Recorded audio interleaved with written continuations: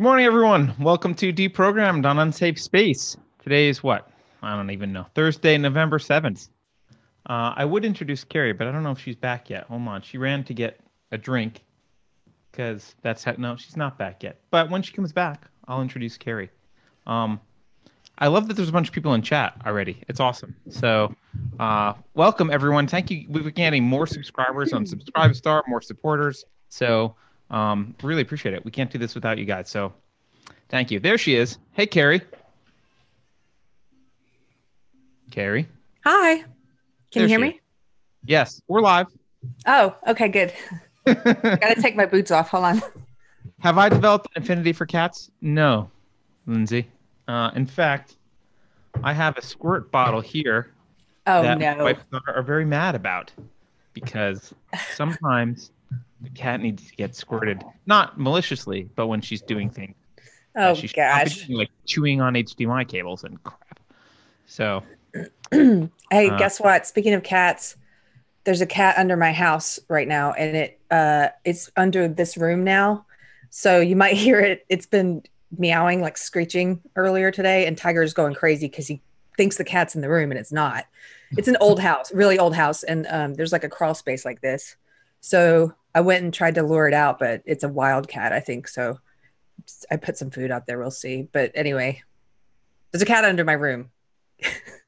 well, sorry to disappoint everyone except for Keith, but you're not going to see my cat today because my cat is snuggling with my daughter in the next room who's curled up reading a book for homeschooling. So, no cat. But Keith, you're welcome. No cat today for you. So, Carrie, I think you need to introduce this whole thing because I don't run our Instagram account. I'm like, people who are on Instagram kind of know I'm pretty checked out. You really don't see me very much on Instagram. I don't know if it's just an old person thing. I don't know. I'm not on Instagram very much. But You mostly run the Twitter. I mostly run the Twitter. But I don't really do much on Twitter other than advertiser. Like, I'm bad at social media. I don't really want to be spending time like arguing with people online on social media very much. Like, you're really good at Facebook. You're really good at Instagram. I'm kind of like, yeah, here's our stuff. I'm going to go read. But I know, thanks. Okay, Boomer. I think that meme has been destroyed now. All right, Art. I'm a Boomer. Okay, so here's what's happening. Explain what happened, please. Well, first of all, can you hear that music in the background? Should I go turn it off? I can't hear it. Okay.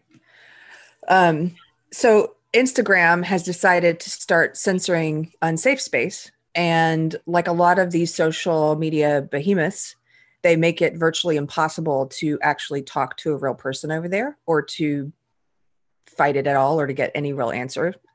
They sort of, their modus operandi is just to be unreachable.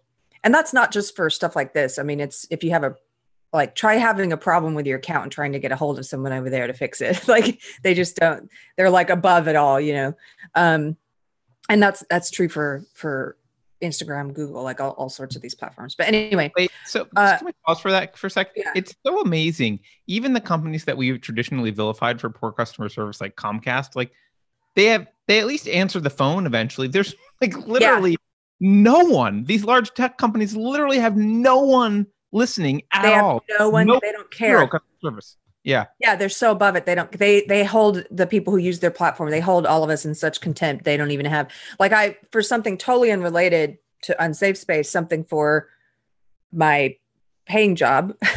I had the problems with Google and Instagram that had nothing to do with any such. It was just like, oh, there's a bug. This thing's messed up. Can we get this fixed? There's no actual way to talk to a real person. Right. It was like, wait, what? You can. So anyway, because they believe that they know all the bugs already, and they're like that you couldn't possibly give them any information that they don't know and care and about. They just don't care. Yeah. They're so big, and they have so many of us using their platform. They don't really care. So so what happened with Unsafe Space? So we finally got on Instagram because a lot of the knitters on Instagram, and that's where this SJW knitting war kind of unfolded. And Carter and I both have personal accounts. I use mine. I used to use mine mostly just for dog pictures and boot photos. And it was like the one place I was trying to keep like unsafe spaced. But now I'm been pulled into the discussion and stuff on there, and I don't mind it. I'm like, sure, I'll engage in this stuff there too. But so we created an official Unsafe account because that's where a lot of the new viewers are at, and just kind of so we could watch how this is unfolding. And what's been really interesting to me, we've mentioned this before, but it's been very encouraging because a lot of the knitters, a lot of viewers, supporters of Maria Tuscan and Sockmatician and other knitters who've been unfairly targeted by the mob online, have started speaking up and pushing back and doing so in a civil way, a firm way, but in a civil way, countering their arguments with reason, with, humor, with sometimes sarcasm, but for the most part, I've seen people being very sincere, and that's effective. They don't like that. They don't like being countered. They rely on people being afraid and tucking their tails and either bowing and apologizing, or just at the very least staying silent. Like they're not used to people pushing back en masse like that. And so I think what's happened is that even though our account was pretty new and I wasn't even that diligent about it, I was neglecting it. I told Carter yesterday, hey, I haven't done Covfefe updates in a while. I've got to try and do 2 a day so I can catch up, right? Because I've been like ignoring it. But even though I wasn't really taking care of it, it was growing exponentially. Like we just put it up and it's almost at 300 subscribers, which is where my personal account's at. And our posts were getting lots of likes and comments. They were getting a high percentage of engagement for our number of followers, like a very high percentage, considering how many followers we had. And so we had started doing what a lot of the I would say reasonable and kind and thoughtful knitters were doing, which is to use the hashtags that the SJW knitters had co-opted and started. They had co-opted them and they had started using the hashtags diverse knitty, Tuscan knits, and Sockmatician to sort of to sully the character and the reputation of specific knitters who didn't fall in line, like Maria Tuscan, like Sockmatician. So a bunch of us on Instagram, like there've been some really great ones. Round Rabbit comes to mind. Knit Fragility. People had started posting stuff and using those hashtags, posting positive stuff, posting reasoned arguments, trying to reclaim those hashtags so that it's not just overwhelmingly SJW things. And so yesterday we posted our 2 SJW bingo cards, which we created a while back, but there was interest in them again because we talked about them, and they're really funny. It's basically just a bingo card with all the words that they use. It's the words they use and they're allowed to use on Instagram. So anyway, Instagram removed one of them. They removed it and they sent us this image, which I'll show you, that said that it. Hold on, let me open it up. It said that the post conflicted with their guidelines on violent and dangerous organizations, which is absolutely false. We're not a violent or dangerous organization, unless with dangerous. I don't know. Well, I think that SJWs are violent and dangerous. So I was like, maybe they're objecting to the. No. Okay. I think we're dangerous ideologically. So we're like, oh yeah, they don't. Okay. Defining their terms is dangerous. They can't have that. So here's what they sent us, guys. I'll put it on the screen. Your post goes against our community guidelines, which Carter, by the way, we both looked this up and Carter's probably going to address this a little later. It doesn't. Anyway, your post goes against our community guidelines. We removed your post because it goes against our community guidelines. We created these guidelines to support and protect our community on Instagram. Now, notice we just finished reading 1984 in Unsafe Space Book Club, which is so appropriate because like George Orwell is really instrumental in talking about how they use language. And when I say they, I mean, this ideology is very old. You're seeing a new iteration of it, but it's very old. And so that's how someone like Orwell can write about stuff like this way back then. And it's applicable now because ideology lives on after people die and it evolves. And so this is authoritarianism. This is collectivism. This is a tyrannical belief system. Like the belief system itself, the ideology is so flawed and so corrupted that they have to engage in censorship. That's why they support censorship, because they can't, it can't stand up under scrutiny. So anyway, I'm getting off track, but they engage in doublespeak and they engage in projection. So one of the things they do is they use the words that describes their behavior and they use the opposite of what they're doing. So they're saying we're here to support and protect our community. No, they're not here to support and protect their community. We removed it for violence and dangerous organizations. Well, that's absolutely false. And so this is all that they gave us. And then, and if you have questions, Carter, interrupt me, because I'm just on the card just so people see. Yeah. Like, so here's. You have the card with you? Yeah. Here's what they took down. So you guys can judge for yourself, and feel free to go look at their guidelines, which we'll show later. But this was our second bingo card, and so this is just a lot of the words, what we call the magic words that people who have bought into this ideology. They use these words a lot, and this is their language. And I'm sure you guys have seen these words all over Instagram. They haven't been taken down because it's okay for them to use them. Somebody pointed out, and forgive me, I forget which user it was, but if you're here, feel free to say so in the chat. One of the knitters pointed out, and I thought this was brilliant because it's true. This is a mirror that's reflecting them back to themselves, and they don't like what they see. Right. It's kind of like, I saw this great video talking about the Joker movie, the new Joker movie, and how much the media hated it. And the guy, his commentary, this video I watched, he was saying, what they hate about it is that it's reflecting them back to themselves. The way that the media and entertainers are portrayed in that movie is a reflection that they don't like. That's why they hate that movie so much. It's not that it's overly violent or gory, or there's a ton of movies that are John Wick. The new John Wick is out. There's a ton of movies that are more gory and violent. They don't like the Joker movie because it shows them a reflection of themselves that is not flattering. And that's what this card is. This is like, hey, we see you. We see what you do. We know your language. Here it is. And they can't stand that. So. Yeah, no, that's it. It reminds me of Cernovich. Remember when Cernovich made the Hoax movie? In the Hoax movie, he explained that like one of the things he was trying to do was to hold up a mirror to the media and be like, well, I'm just going to do what you do. And they called him not a journalist. They called him fake news. They called him like conspiracy theorists. They like did all the things to him that, they called him all these bad things, but he was just really just trying to reflect back on them, how they're behaving. How they're behaving. This is even more of a mirror. This is just like, here are the words you use.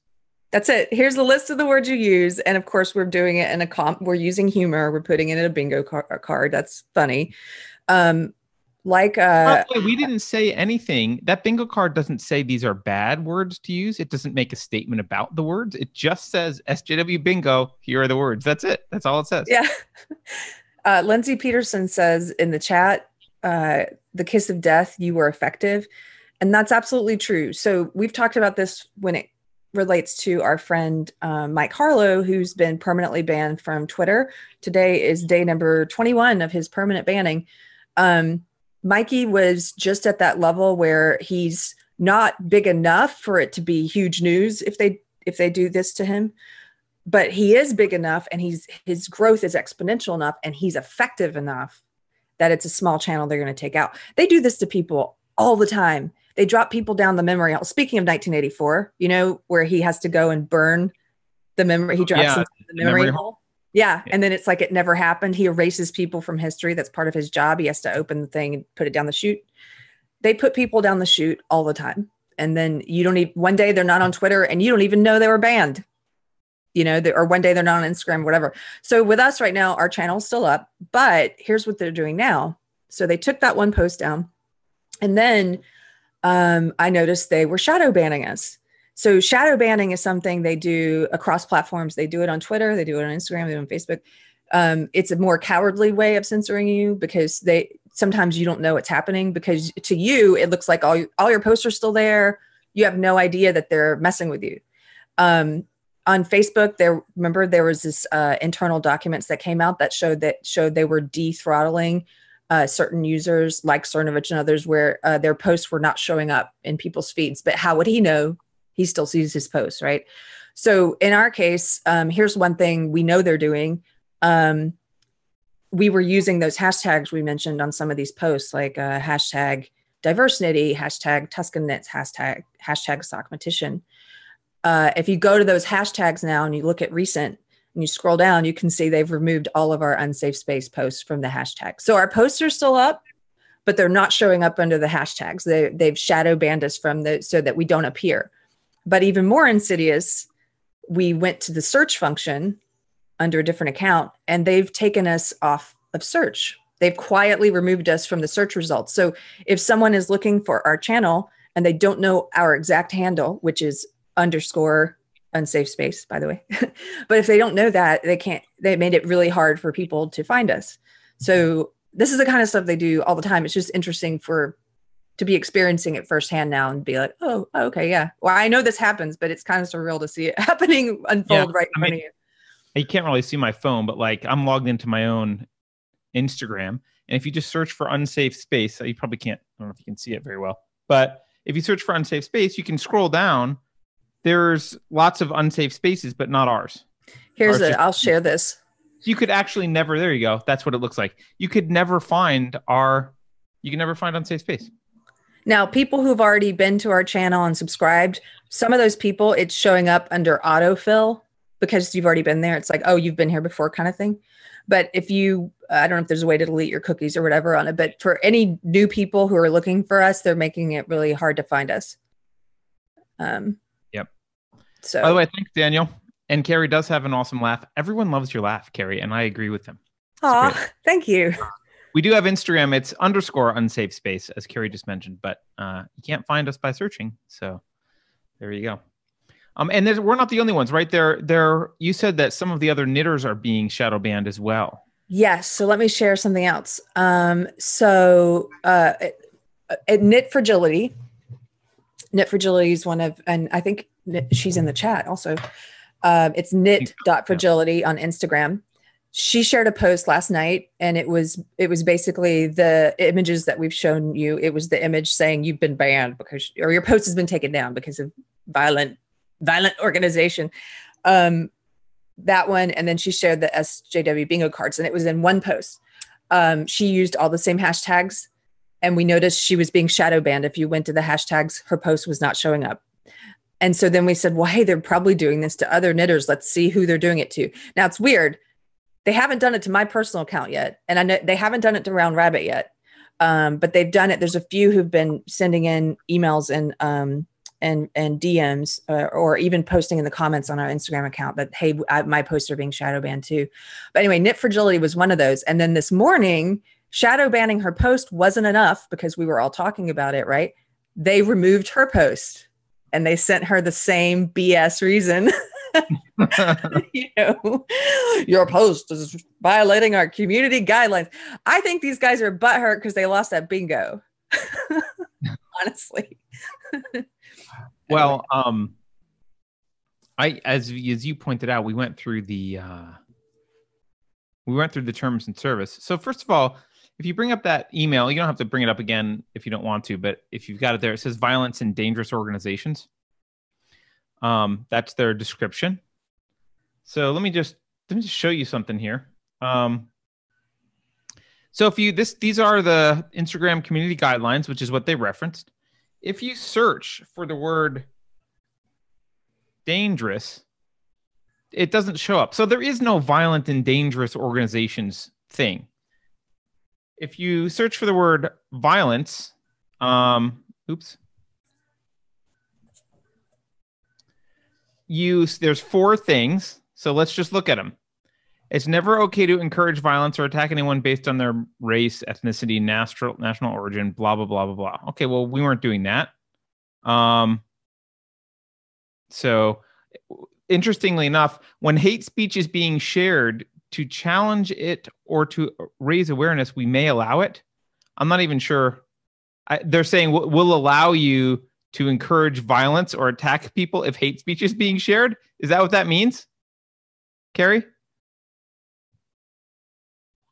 Sorry, I'm muted. Yes, I mean, I guess so. I think they write their rules to be vague enough so that they can justify not removing things like a lot of the SJW knitters have engaged in what I would call targeted harassment, clearly, of Maria Tuscan, of Sakmatician, of other knitters, where they name a knitter and they're basically sending people after this person, not just online, but trying to cause them real financial and emotional harm in the real world, like trying to hurt their business, which they've done to several of these people. So they leave that stuff up.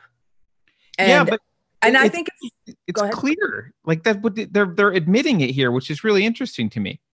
It's not okay to encourage violence or attack anyone based on these things. It's not okay to do these things unless you're fighting hate speech. Yeah. So like they're basically saying SJWs are allowed to be racist, sexist. They can do any of these things. Any of these quote hate speech things doesn't count if it comes from the right side. Yeah. And that's what's funny, because again, they're engaging in projection and doublespeak. They are lying because they are the ones that engage in targeted harassment. Hate speech. How do you define hate speech? They are hateful. Their speech is hateful. They're encouraging hatefulness. So I'm like, but it's okay, because as long as they call themselves the opposite and they use the opposite, it's like Antifa. Antifa is not anti-fascist, but they name themselves that. So they get this cover, right? But when the media gives them cover, everyone pretends like they're anti-fascist, and that's how they're reported. And it's brilliant marketing, it's brilliant branding. It's like on the Republican side when they called that policy "No Child Left Behind." That's brilliant branding. It's not true, but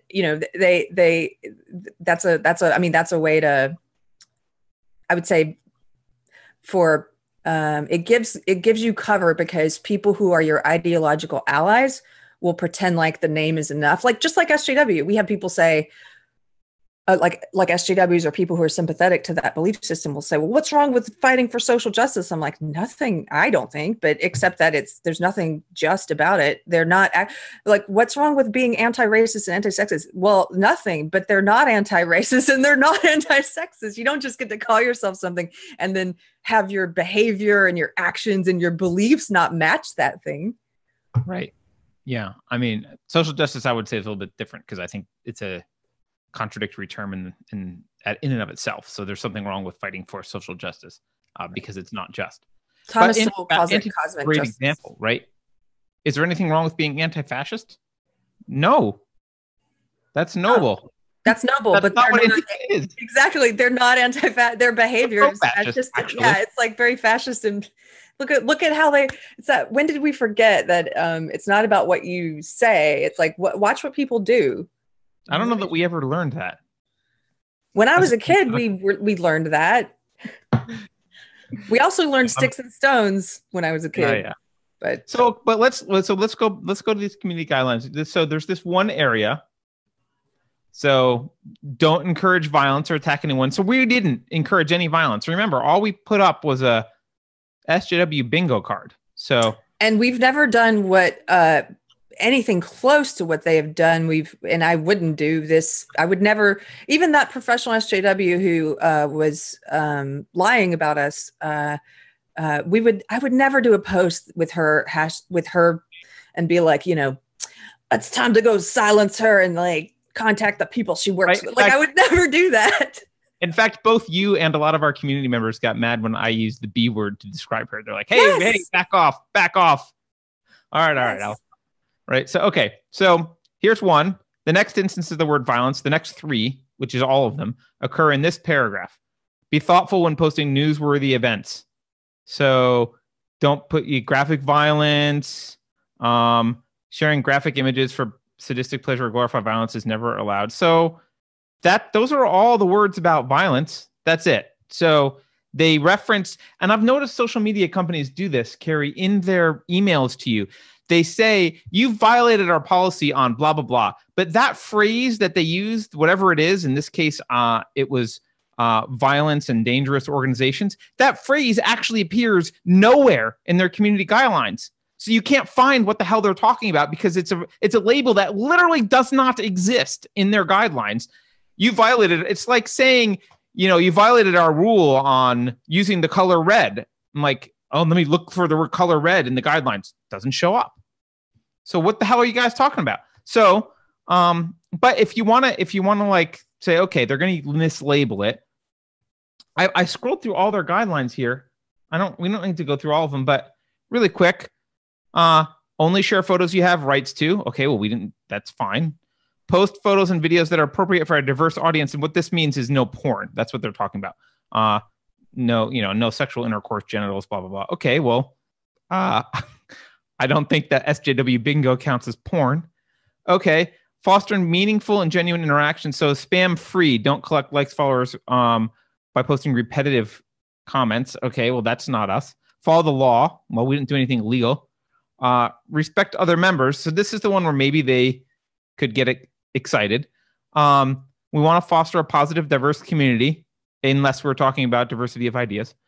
They're not talking about real diversity, or just like all these companies. They're not talking about diversity that actually matters, which is a diverse marketplace of ideas, diversity of perspective, diversity of viewpoint. They're talking about the least important things about people, which is they want everyone to think alike, but look different. They want a variety of melanin content, but all with one idea. Right. So, okay, so we remove content that contains credible threats. So that content did not contain a credible threat or hate speech. Now, look, I agree with people that say hate speech is a bullcrap term. It's not a real term. Hate speech is a term that doesn't make any sense. All speech is, or hate speech is just speech. Hate is an intent. Like hate speech is not it's not a definable term. Objectively, it's whatever the leftists want hate speech to be. So I agree that hate speech is not a real term. Even so, it's hard to make the argument that posting a bingo card using words out of context in a matrix is hate speech. There's nothing actually being communicated really there other than these are words you use. That's not hate speech. Yeah, so I hear what you're saying. So even setting aside the fact that you don't believe in the concept of hate speech, let's say you do. Let's say you agree with, let's say you even accept what is probably their definition of hate speech. Our post doesn't meet that level of it. It's not right. It doesn't fit their definition of it at all. No, it can't. It can't. So, okay, so let's keep going. Content that targets private individuals to degrade or shame them. Well, it doesn't do that. Personal information meant to blackmail or harass. Doesn't do that. Repeated unwanted messages. Doesn't do that. We do generally allow stronger conversation around people who are featured in the news. Okay, fine. It's never okay to encourage violence or attack anyone based on their, this is the part we just read before. So we're back to that. And then serious threats of harm to public and personal safety aren't allowed. This includes specific threats of physical harm as well as threats of theft, vandalism, and other financial harm. Which, by the way, telling people to boycott Tuscan knits, that would count as financial harm. Yeah, but again, double standard. It's okay when SJWs do it. Right. Okay, so there's that clause. Glorifying self-injury. We're not doing that. And be thoughtful when posting newsworthy events. Those are the rules. Those are the rules. That's it. Those are the community guidelines. We did not violate the community guidelines, even if you agree with the concept of hate speech. We did not violate them. But we are in trouble for being effective, as you said earlier. They just really don't like anyone defining what they're doing. Anyone saying, hey, this is what social justice people are doing. They don't like an accurate. What did you say on Instagram that I thought was brilliant? You said social justice ideology is so fragile that what was it? Do you remember? Oh, what I said about it? You said, yeah. Oh, you know what? I'm sure it was brilliant. I don't. Okay, here it is. Instagram. You said social justice, an ideology so corrupt and fragile to rational criticism that its adherents are maniacally. Sorry, I can't speak today. That its adherents are maniacally obsessed with erasing any accurate descriptions of it. Yes, I said that thing. Yeah, you said that brilliant thing, which is true. And by the way, people in the chat they were like, Carter never laughs. I rarely laugh on the show. That's true. Nicole says Carter doesn't laugh because he has intermittent fun. Like my power, PG&E. Yeah. Anyway. You know what? I tend to be a very serious person. I do laugh, but yeah. I do tend to be pretty serious generally, especially about this stuff. I mean, look, I burned all my bridges in Silicon Valley, torched my career, decided to bleed cash to what? Talk about social justice on the internet, trying to save Western civilization. Like, it's that important to me. So this is, is that important? Oh yeah, but we do it with humor. I think people can do it with humor too. Sometimes, Carrie, I am in a better I know. mood. Well, and I've said something yesterday on Instagram about this to you. You were like, these people are, they're tyrants. They're gonna, they just want to be authoritarians and shoot us. And no, in the real world, that's what they would do if they could. If they had the power to remove us from society, they would. Right, and while I agree with that, and normally my mood is like treating it very seriously, which is why I don't laugh very much. But sometimes I have a more lighthearted attitude about it because fundamentally I think evil is incompetent and incompetence is funny to me.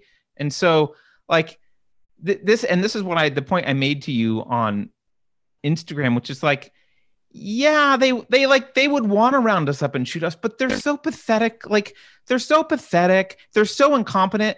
If they pave the way for tyranny eventually, they're not going to be in charge. Attila the Hun's going to come in. He's going to hang them first. Like, they're going to be killed before we are because they're the agitators that paved the way. They don't want the agitators around.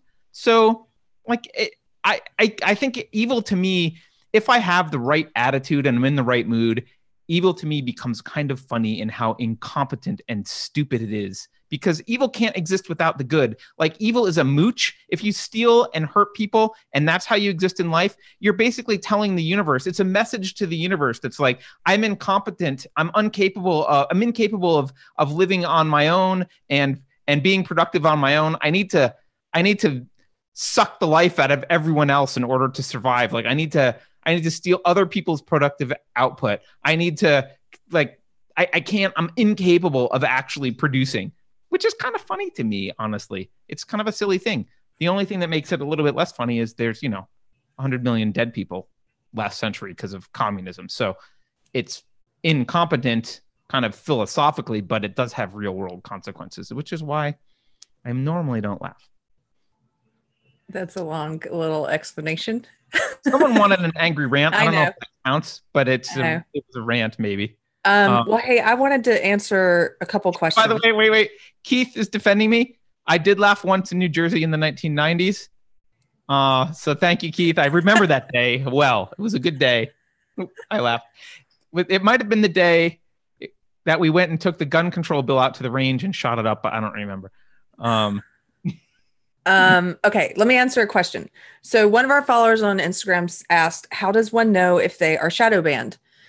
So it's kind of hard to find out if they tweak the algorithm to such a degree that your posts are not showing up like they should in your followers' feeds. That's hard to be able to tell if they're doing that or not, because what they'll do is make it show up for some people or occasionally, but just it won't show up as frequently. They'll push your post down, basically.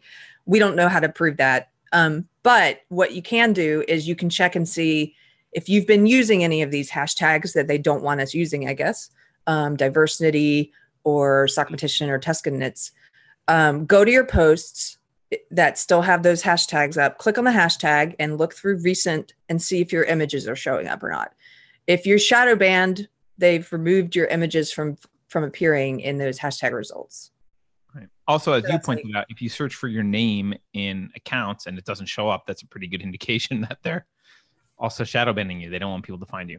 Yes. So if you go to Instagram, as Carrie said, if you go to Instagram and type unsafe space, Like if you write unsafe space the way that you would spell it, and search for our account, you will not find it. You won't find it. So that's intentional. I don't know. Sorry about the rant, Carrie. By the way, just for clarification, Art, my wife, does not run my Instagram. She actually has, she has severed all public ties on social media to me so that her career doesn't also go up in flames. So how sad is that, right? So here's wait, your mic just did a weird thing, Carrie. Say that again. Okay, can you hear me now? Yeah. Yeah. Okay, it's this new cord. I've still got issues, but so I read this piece recently by Chadwick Moore. I don't know if you guys remember who he is. He's the guy who he used to be a writer for Out magazine, the gay magazine. He was a liberal, a lifetime liberal Democrat, and he did a piece on Milo Yiannopoulos in 2016, I guess, something like that. And he got so much hatred and flack just for interviewing Milo that was the point for everybody's got something else that wakes them up out of the cult. And that kind of woke him up because he had never seen so much vitriol. And eventually he wrote a piece that was like, I'm coming out as a conservative. And he's like fully on the right now. And when I first read his story, it was really interesting to me because I was at that period in my transformation or my awakening or what have you, where I was trying to figure things out. And I was trying to figure out why I was suddenly, there was this uneasy feeling I had about my side, about my echo chamber and all that stuff. And I looked at him and I was like, whoa, I don't want to just, to me, it seemed like he just chose another tribe. And I was like, well, I don't want to do that. Like, I don't want to just become a Republican or whatever. I don't want to just jump from one tribe to another. That may be an inaccurate representation of what he did. It's just what it looked like to me at the time. But I did look at him as someone who was like brave, and I identified with him in a lot of ways. I was like, oh, he's like coming out. And he talked about how coming out as conservative was a much bigger deal and much scarier with much more social repercussions than coming out as gay at this point in history in the US. Oh, absolutely. Yeah. Yeah. Well, so he just wrote a piece, and I'll look for it in a second, but maybe you could search for it while I'm talking, Carter. It's Chadwick Moore, and in it, he talks about how all the social media giants, the behemoths, have unpersoned a lot of the very influential people who helped in the 2016 election to get Trump elected. Or take Trump out of it. These are just people who are wrong thinkers. They also have, a lot of them happen to be people who worked for Trump or not worked for him, but they supported him and they had big platforms. But take that out of it. They're just wrong thinkers, and they're influential, and they're culture warriors. He calls them culture warriors. So people like Milo Yiannopoulos, who had millions of followers, Alex Jones, millions of followers, whether or not you like these people, the point is it's undeniable that they were influential. They had huge audiences, and they were effective. And what happened in the past 2 years, they've slowly, working in coordination with one another, kicked these people off of all social media platforms. They've been effectively relegated. Right now, a lot of them are on Telegram, or which nobody's on really, or they're trying to get people to come to their own individual websites, which is a valiant effort. But at this point, like, people still, like, the marketplace, the public square is still on these big platforms where they've now been excluded. It's like kicking them out of the public square completely. And so his piece was about, so what's popped up in their place? What has not been banned? So none of those people, whether you like them or not, none of those people are white nationalists. None of them supported ethno state or anything ridiculous like that. They're not the Nazis they've been made out to be. They're just like in Milo's case, he's a provocateur. He says offensive things, that they don't like. Alex Jones has engaged in conspiracy theories, which they all do, by the way. They all engage in conspiracy theory all the time. Russia. Anyway, whatever you think about these people, they're not white nationalists. They're not ethno-state people. They're not Nazis. What's cropped up in their place? Some people who actually are those things. And if you notice, the social media giants let those people stay. They let the actual white nationalists stay. Richard Spencer still has a platform on all these social media companies. Why? Because he's a friggin' lunatic and nobody follows him because but he's a boogeyman that they can point to and say, look.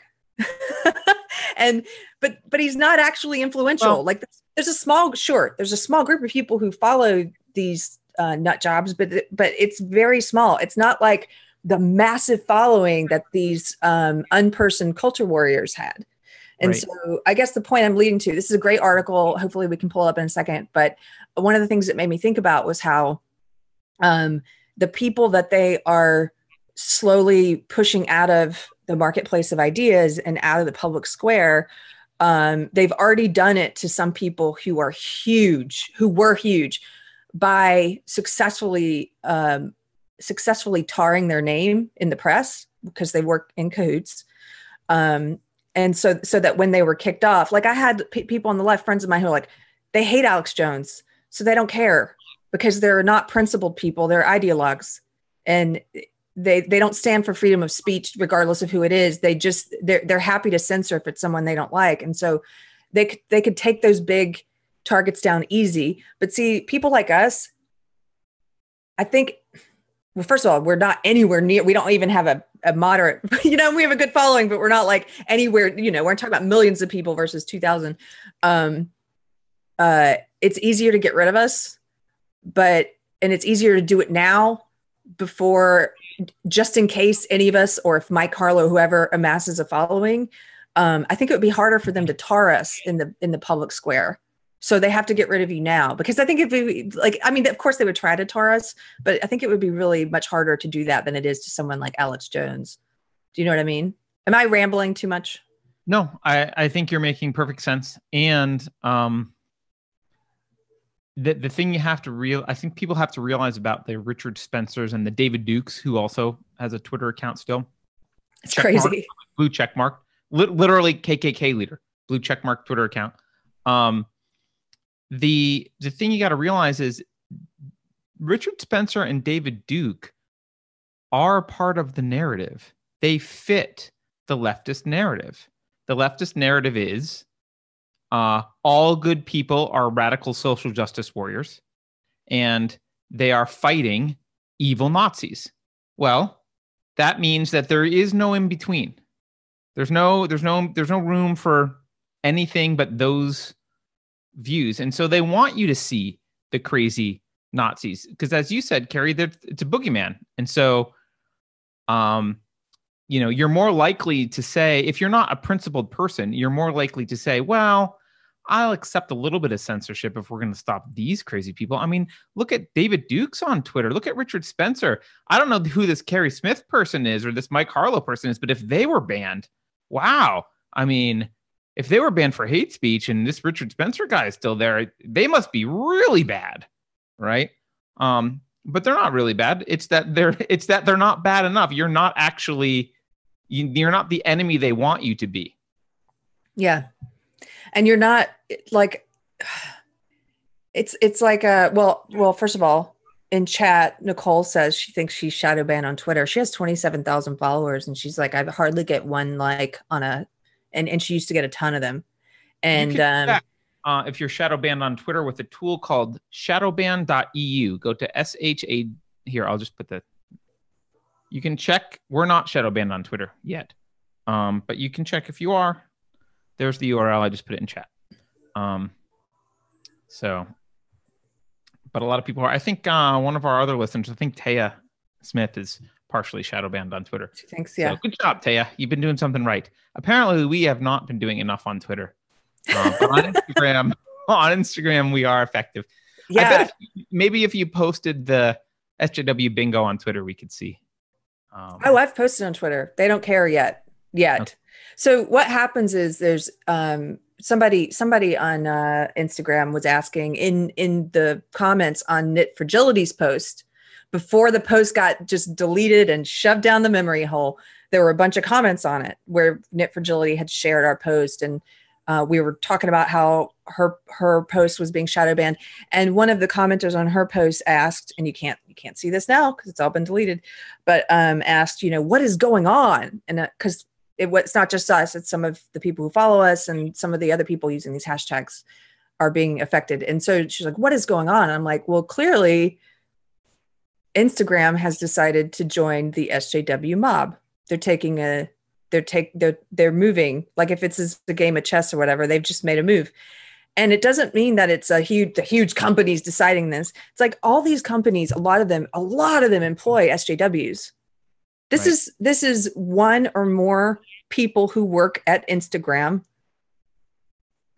becoming drunk on power and saying, this is how I'm going to affect change in the world. Like, imagine if you were an SJW and you had even a modicum of the power that your dark little heart desires.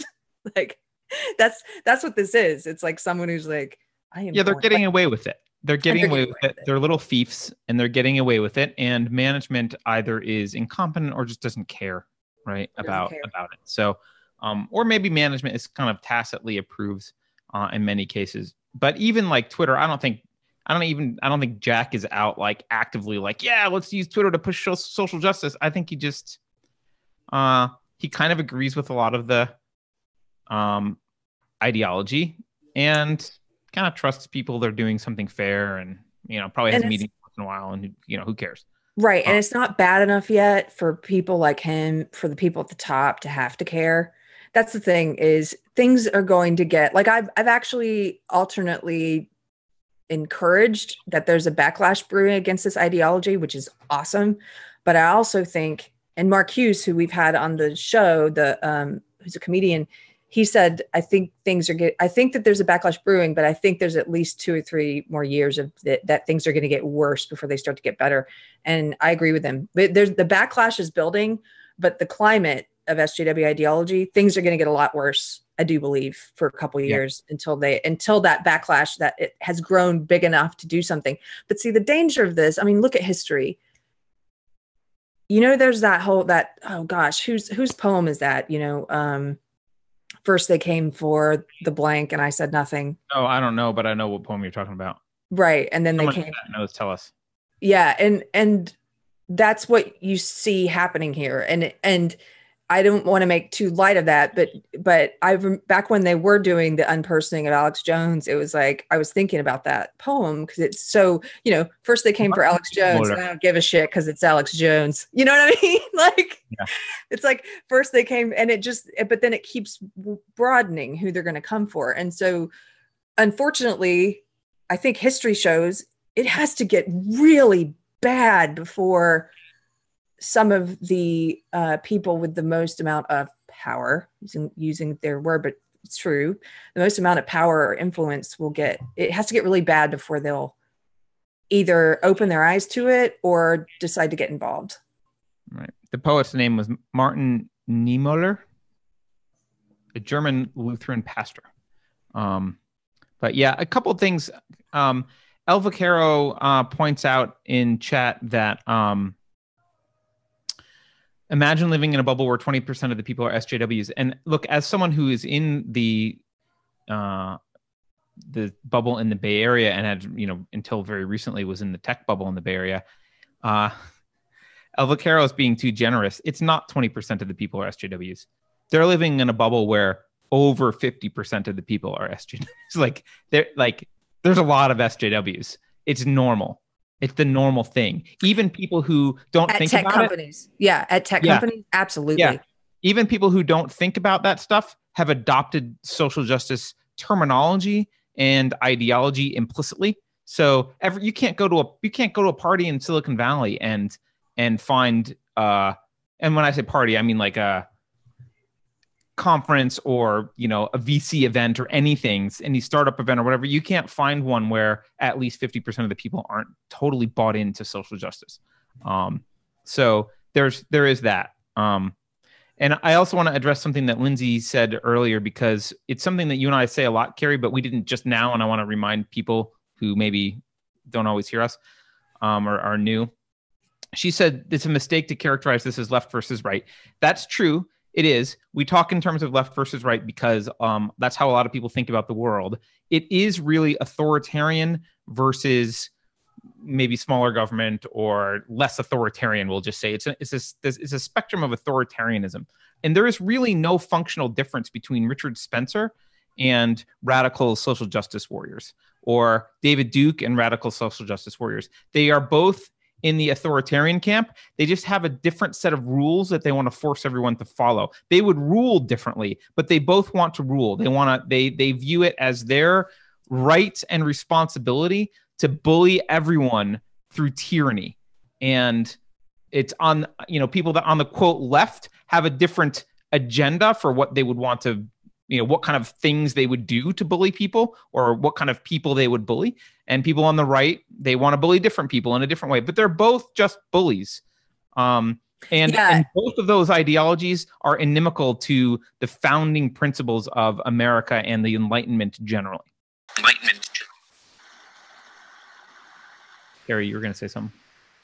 Hold on. My speaker is being weird again. Okay, I'm back. I was going to say yes. Have you guys seen that? Gosh, what is it? It's the political spectrum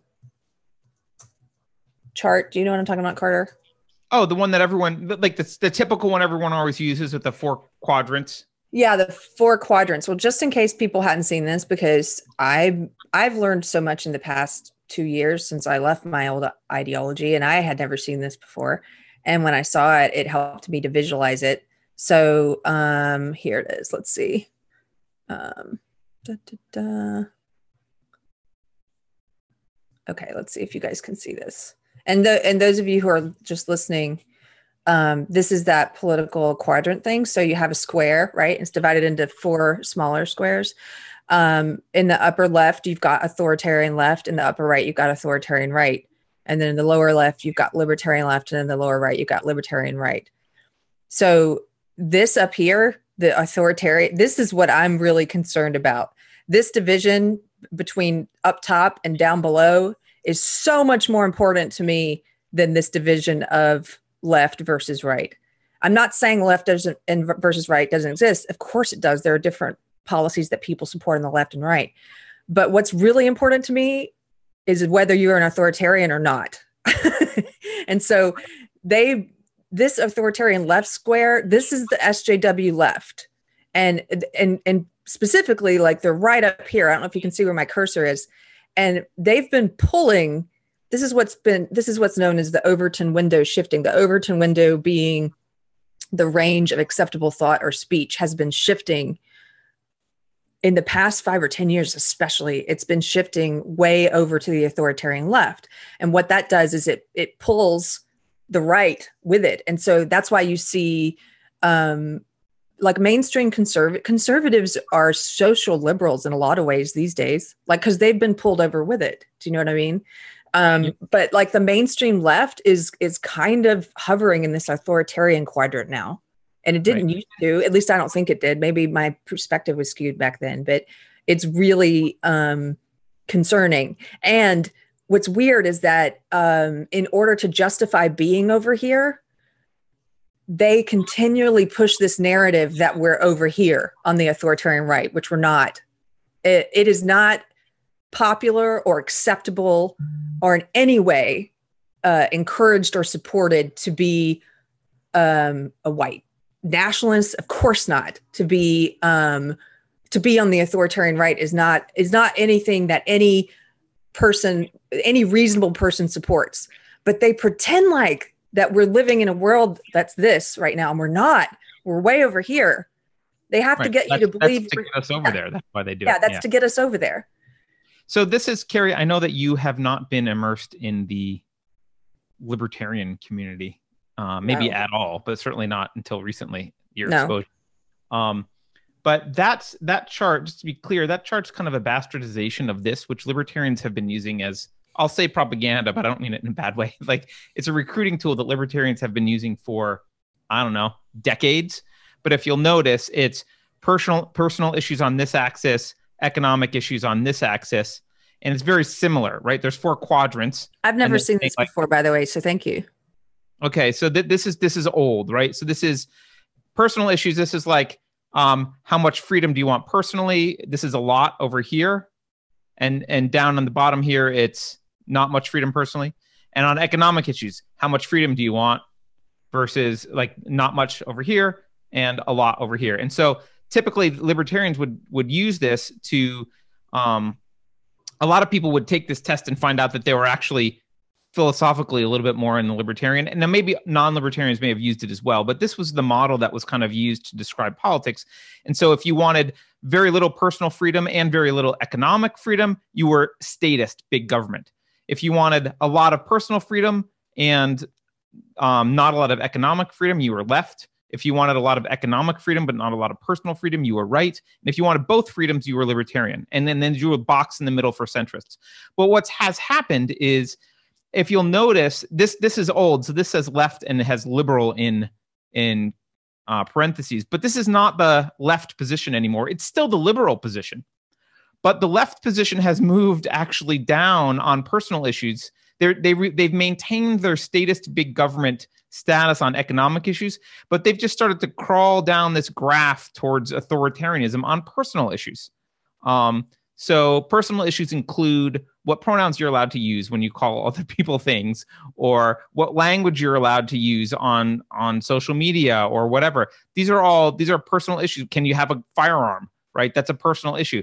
All these things, they've kind of moved down here, putting them in the statist big government category. And the reason Carrie is arguing correctly that the argument should be focused around statism versus non-statism, so on this graph it would be the bottom versus the top, is because there are very few people left in this liberal quadrant here anymore. The kind of liberal center of gravity has moved way down over here to statist big government. And that is extremely concerning. It's extremely concerning. And actually, as you also pointed out, this conservative stuff has also moved a little bit more up on the personal issues. You know, there was a time when being conservative meant you were against gay marriage and against, pornography or whatever. But a lot of people now who describe themselves as conservative actually have a more libertarian view of those particular personal issues. I've never seen that before, so I thank you. I appreciate it. I want to show you one last chart. I'm 65 or something. Thanks, Art. Jeez, I already now I'm like 65 or something. You guys are really, I do feel 65. He's right. They crack me up. Okay, wait. Okay, look, one last one. I'm sure a lot of you have seen this one, but if not, this one just makes me giggle. So this is like the 4 quadrant one that we saw before, but it's an SJW one. So on this one, you see over in the authoritarian left quadrant, you've got a picture of a typical SJ, what's supposed to be an SJW, I guess, and it says me, good. In this area, they've just labeled good.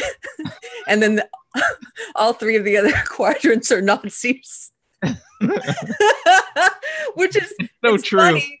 It's funny. It's like the SJW bingo. This is funny because it's true. They actually, Carter's read the Antifa handbook. They actually say if you're not in Antifa, you're a Nazi, you're a fascist. Yeah. So in fact, I know I have so many things that are on my to-do list, which I apologize for, because a lot of people have said, like, explain this or talk about that. One of the things is I was supposed to make a video on Antifa's handbook.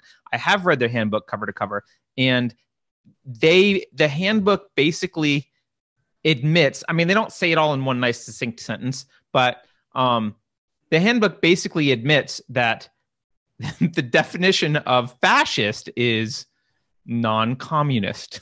So like that's their ideology. So like, you're a fascist, and you might be like, I'm not a fascist, but no, by their definition you are, because if you're not a commie, You're a like that's their entire worldview is like commie, fascist. There's nothing else. Communism, Like- fascism. Those are the only things. Like we've said before, it's like for people who believe there's an infinite number of genders, they sure do believe in a political binary.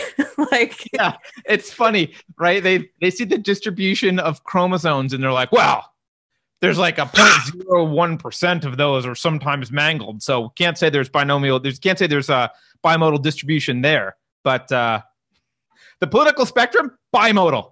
Fascist commie. That's the spectrum. yeah. Okay, so a couple things. Maria in the chat said that she noticed on Mike Harlow's Instagram, which by the way, we talk about Mikey a lot. He's one of our friends. He's banned from Twitter. It's been 3 weeks now, but he for no reason. But he's still on Instagram at Sleepy Harlow. And yes, he's been promoting. He doesn't have a date yet, but sometime in the next 2 months, he's working on the date.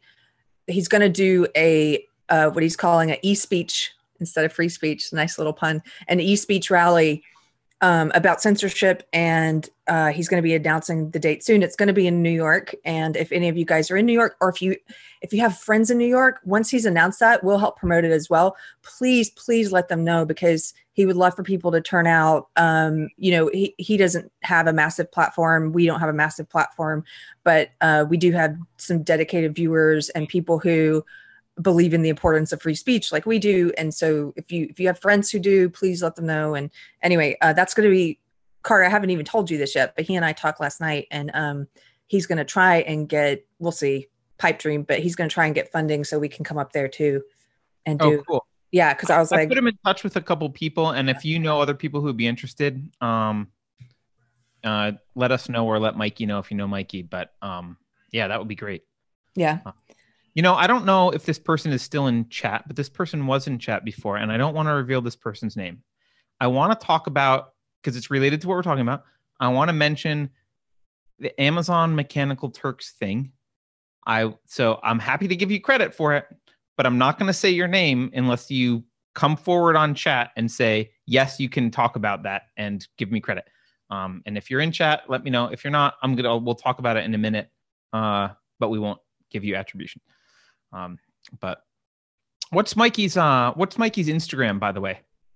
It's Sleepy Harlow, like the Legend of Sleepy Hollow, but his last name Harlow, Sleepy Harlow. Yeah. All right. The other thing I wanted to say is going back to being able to fight this culture war that we're in with humor. I really do think humor is so valuable. That's why, look what they took down. They took down our funny post. They took down our SJW bingo post. Humor is effective, man. It's always, I used to work in comedy. Unfortunately, I represented a lot of SJW comedians because I was using my career to push my belief system. But for a reason, it was effective. Comedy is effective and at changing minds, at being persuasive. And so anyway, I'm so grateful that we have so many funny people who follow us and contribute funny comments. One of the funniest comments I saw on Instagram was somebody said, like Epstein, your bingo card simply suicided itself. By the way, there's, you know what? People have complained that the Epstein Epstein didn't kill himself has been like over memed. I don't think so. I think it's great that it's become such a joke. Everyone knows he didn't kill himself. All right. Well, someone points out, by the way, that SJW comedy isn't, which is correct. It lots isn't. Of laughter. No laughter. Yeah, it's clapter, but it is effective. Even though it's clapter, it's effective in the same way that the SJW bullies on Instagram have been effective. Anyway, I don't want to go off on a subject. No, I agree that it could be effective. Because when you get people united in the same, all doing the same thing together, there's like an extra boost, right? So one thing about the Jeffrey Epstein memes, for really quickly, one thing I like about them is that for once, this is a subject where that left and right line that I don't think is that important right now in history, but for once, this is a subject where the left and the right are in agreement. And I've seen hilarious memes from the left and the right about it, because everyone, save one person I've seen on Twitter, is of course he was at the very least allowed to kill himself, but most likely murdered. So, right. Yeah, it's a tough one to swallow. I mean, if you're gonna watch Oliver Stone movies about JFK and other conspiracies, you basically have to agree that Epstein didn't kill himself. Okay, this person hasn't said it, so I'm not gonna use this person's name, but I had someone share this with me privately. And this is about, so right now what we're dealing with is we're dealing with likely just people at these organizations, like you mentioned, Carrie. It's someone that works at Instagram who is deciding to be an activist about this, right? And that's annoying enough. But so let me preface with what I'm about to say with, and I'm saying this as a technologist. The whole AI scare that we're going to have like a sentient AI anytime in your lifetime is not true. We don't have to worry about robots becoming self-aware and taking over the world anytime soon. The main reason for that is we don't know how the human brain works on any level. We just don't understand it nearly enough to replicate any kind of functionality like that. No one's come close. What people are calling AI is actually just machine learning. So AI has kind of been a term that's been co-opted because it sounds cooler than machine learning. So I'm going to use the word AI. But Amazon has this Mechanical Turk thing. And one of our supporters has was telling me that they I'm going to use the they pronoun so I don't give away gender. That they're working with the Mechanical Turk stuff with Amazon. And Amazon has outsourced the flagging of comments as hate speech. So they need to figure out how to classify hate speech. And so they are trying to train their AI. They've outsourced training of the AI to be able to identify hate speech. Now, that's kind of interesting, especially because hate speech is not, remember, it's not really objectively identifiable, but they're hoping that they can train a machine learning algorithm to understand what constitutes hate speech and what doesn't. And let me show you what they are using to train the AI. These are the definitions that they're giving. They're outsourcing this, and they're saying this is the definitions for some words.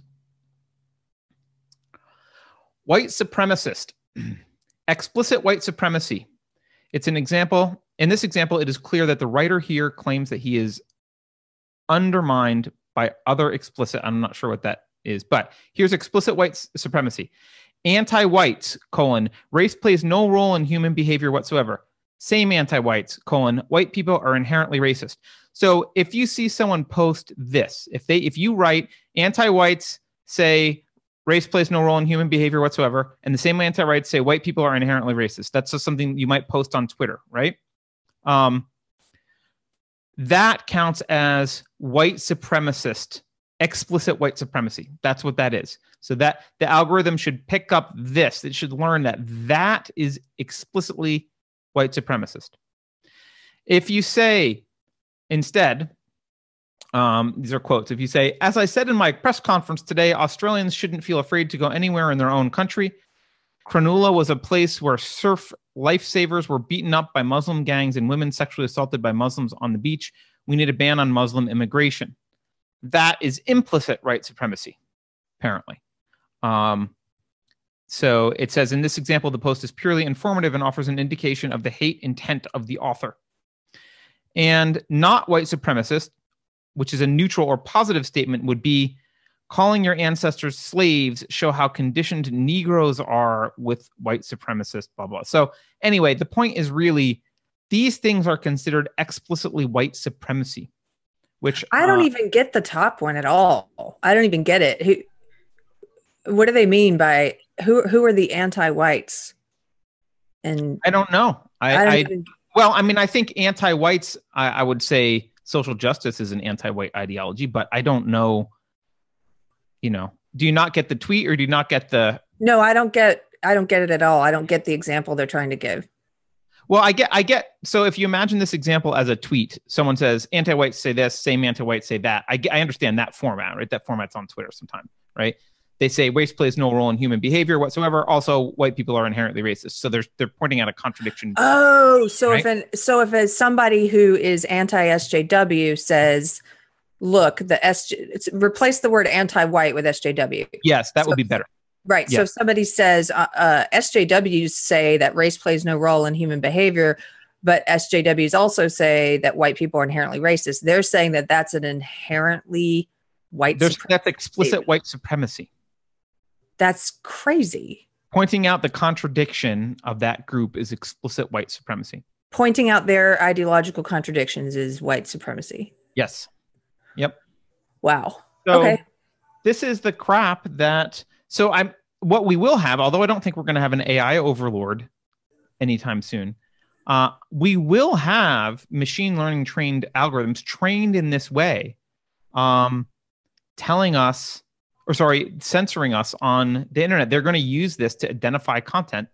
And given what we already talked about with respect to customer service and the ability to actually talk to someone about what's going on, I can't imagine this will go well. So, and that's all. Well, you made the point that, I know the Matrix comparison gets played a lot, but for a reason, just the same way that we referenced 1984, the same way that is, has relevance today, the same way that Brave New World has relevance today. The Matrix has relevance today. There's a lot of great allegory there. And as you pointed out, we're not too far away from the Matrix being more realistic than not, because it's going to be these robots that have been trained to be racist and sexist SJW robots right. who are going to be monitoring us and banning us, and then try getting in touch with them on Instagram. Right.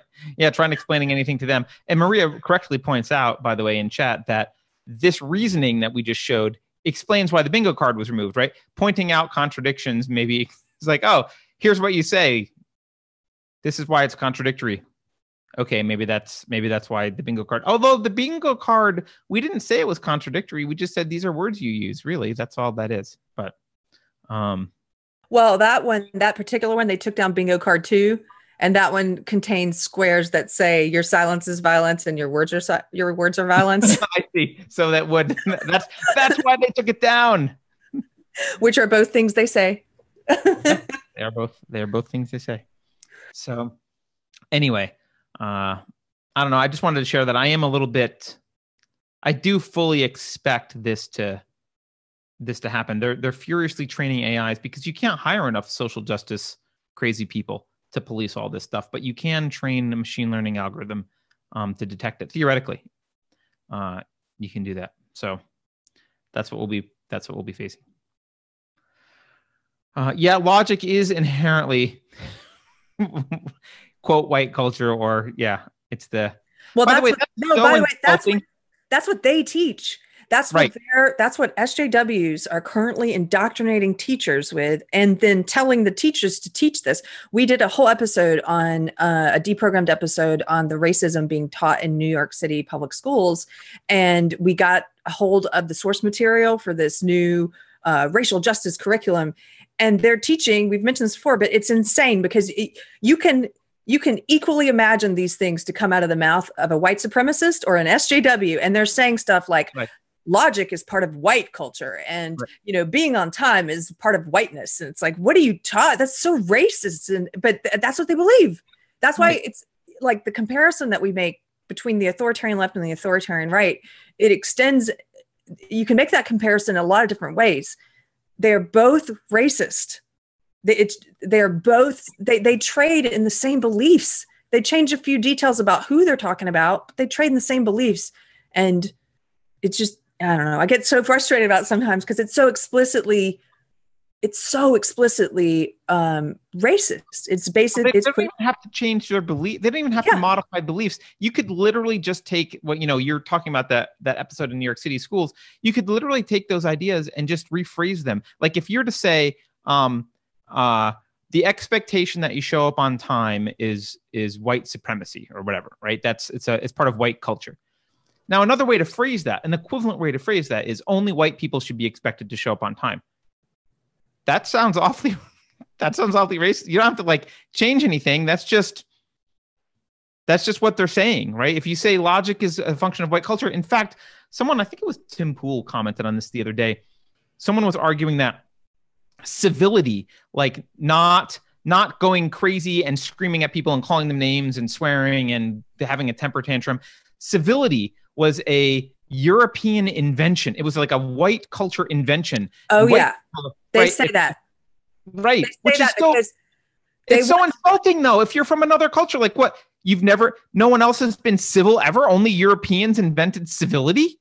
How insulting is that? They don't even hear themselves. And it's weird. The reason they put that idea forth is so that they can be uncivil and violent. And it's the same reason they coined the term, they really cling to the term tone policing, because that's what tone policing does. If you guys saw any of the videos from Evergreen College, and if you haven't, you should go look them up. It was insanity. You want to see a social justice mob come to life in real life, go watch those videos.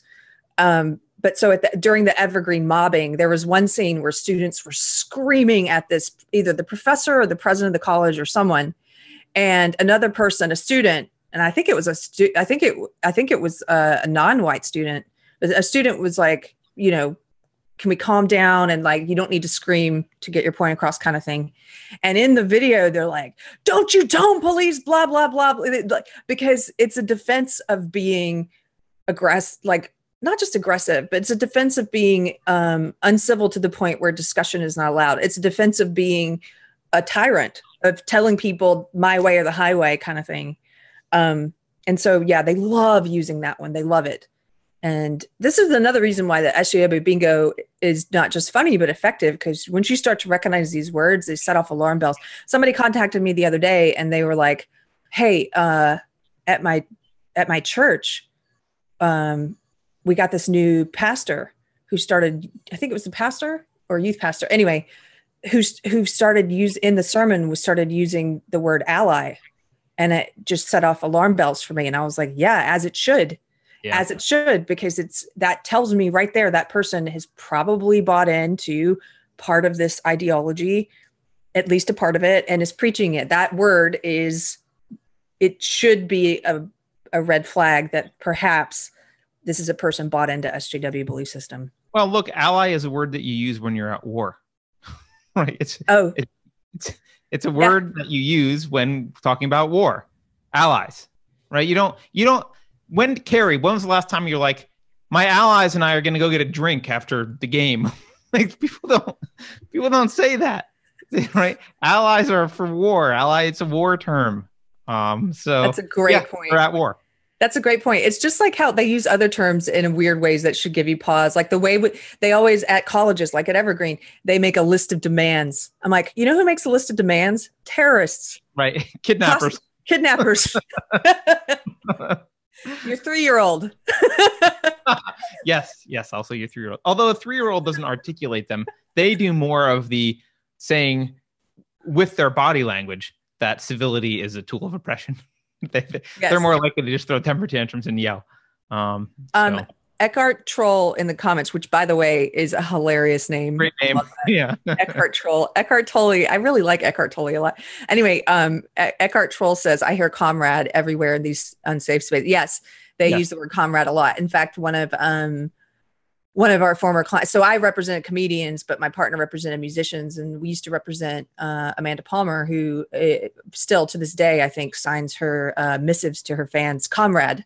I was going to say, that's the first person I think of, because she and I were friends a while ago. And it always bothered me. I thought she was just being like silly for a while. I was stupid and naive.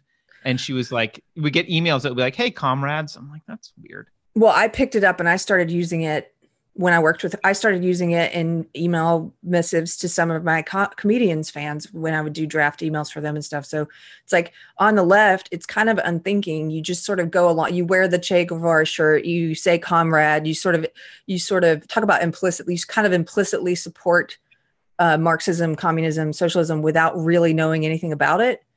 It's embarrassing to say, but it's a thing I did. It's just kind of, well, this is what my tribe does. Right. And these are the good guys somehow. Somehow they're the good guys. Yeah. And I think, we talked about punk culture the other day. A lot of the musician types are trying to be counterculture, trying to be punk. And Comrade was for a while kind of like a punkish, anti-establishment.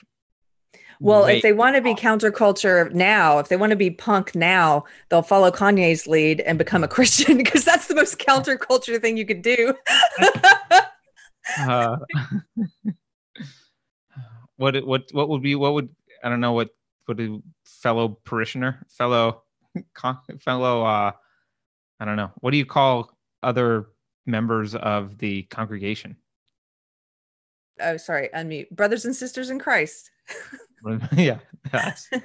I'm sure we'll get an email from her any day that says brothers and sisters in Christ. We're patriots. They're patriots. I feel bad talking about her, but we're not saying anything mean. It's just an observation of fact. She does use that word. A lot of people on the left do. I used it, So I have to go soon. So let's take maybe a few questions from chat or something before I have to leave. I have to go to work. Yeah. I'm not sure if we have many questions from chat. I can look through. Let's look through chat. Yeah, that is a danger. So Low Res Boy points out the danger with algorithms is that it provides an easy exit from culpability, right? And yeah, you're right. It's plausible deniability. Like, oh, sorry, it's just our algorithms. They say that now, even when it's not algorithms. So I'm sure they'll say it even more. Sorry, it's just the algorithms that we trained to be racist. Not our fault. Yeah. El Vaquero, I think, is identifying him or herself as, I assume it's him, as an atheist who wishes they would find Jesus. I'm with you, brother. I'm an atheist who, look, I've got a lot of problems. I got a lot of problems with religion generally. However, I've said this before. I would much rather live in Western culture run by Christians than like what we've got going on the social justice front. I don't think I will rediscover my Christianity, Westy 40. I have a subject for another day. I've got a long there's a lot of nuanced views of my view of Christianity is very nuanced. While I do think there's a lot of problems, I do agree with a lot of the new atheists on some of it, but I don't agree with I'm more in Jonathan Haidt's camp on other aspects of it. And I think a lot of the studies that compare atheists to religious people are comparing atheists who do not have any moral philosophy with religious people. And I don't think that's a valid comparison. I think you can have a moral code with universal principles as an atheist. It's just that most atheists don't. So this is kind of a long, nuanced correlation is not causation argument, or discussion, which I don't want to have right now. But who knows? Well, I have something to show you guys before I go. Can I do this real quick? Yes. Speaking of religion and rediscovering your... So I know we've been teasing this for a while. We never did it. It seems like too light for a simple episode. So I'll show you real quick. Carter's seen some of these. These are some of my bumper stickers from when I was in SJW. And they are highly, highly anti-religious. And I was such a I bought multiple copies of bumper stickers because in case somebody defaced my truck, which happens sometimes. Well, one time, then I would have a backup sticker, Anyway, here's one. Don't pray. Yeah, don't pray in my school, and I won't think in your church. Obviously, the implication there is that if you're religious, you don't think. Right. The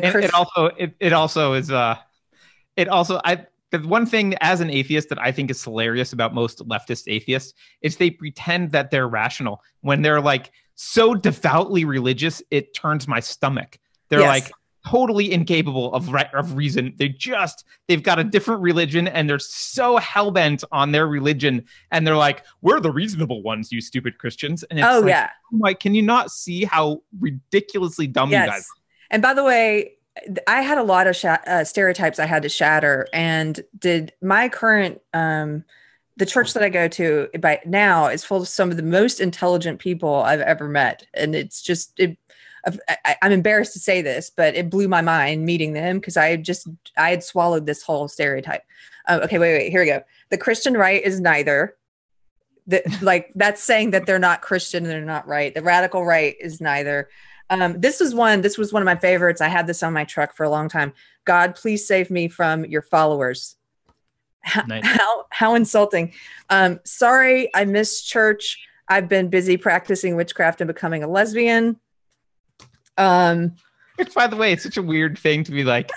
This is the other thing that I think is funny about a lot of the atheists is they're like they flirt with this idea of like I'm a witch, I'm a Satanist, and it's like, like that's not, you can say you're not religious, but saying like I believe the bad one, like I'm religious, I just chose the evil one. I'm like, that's not good.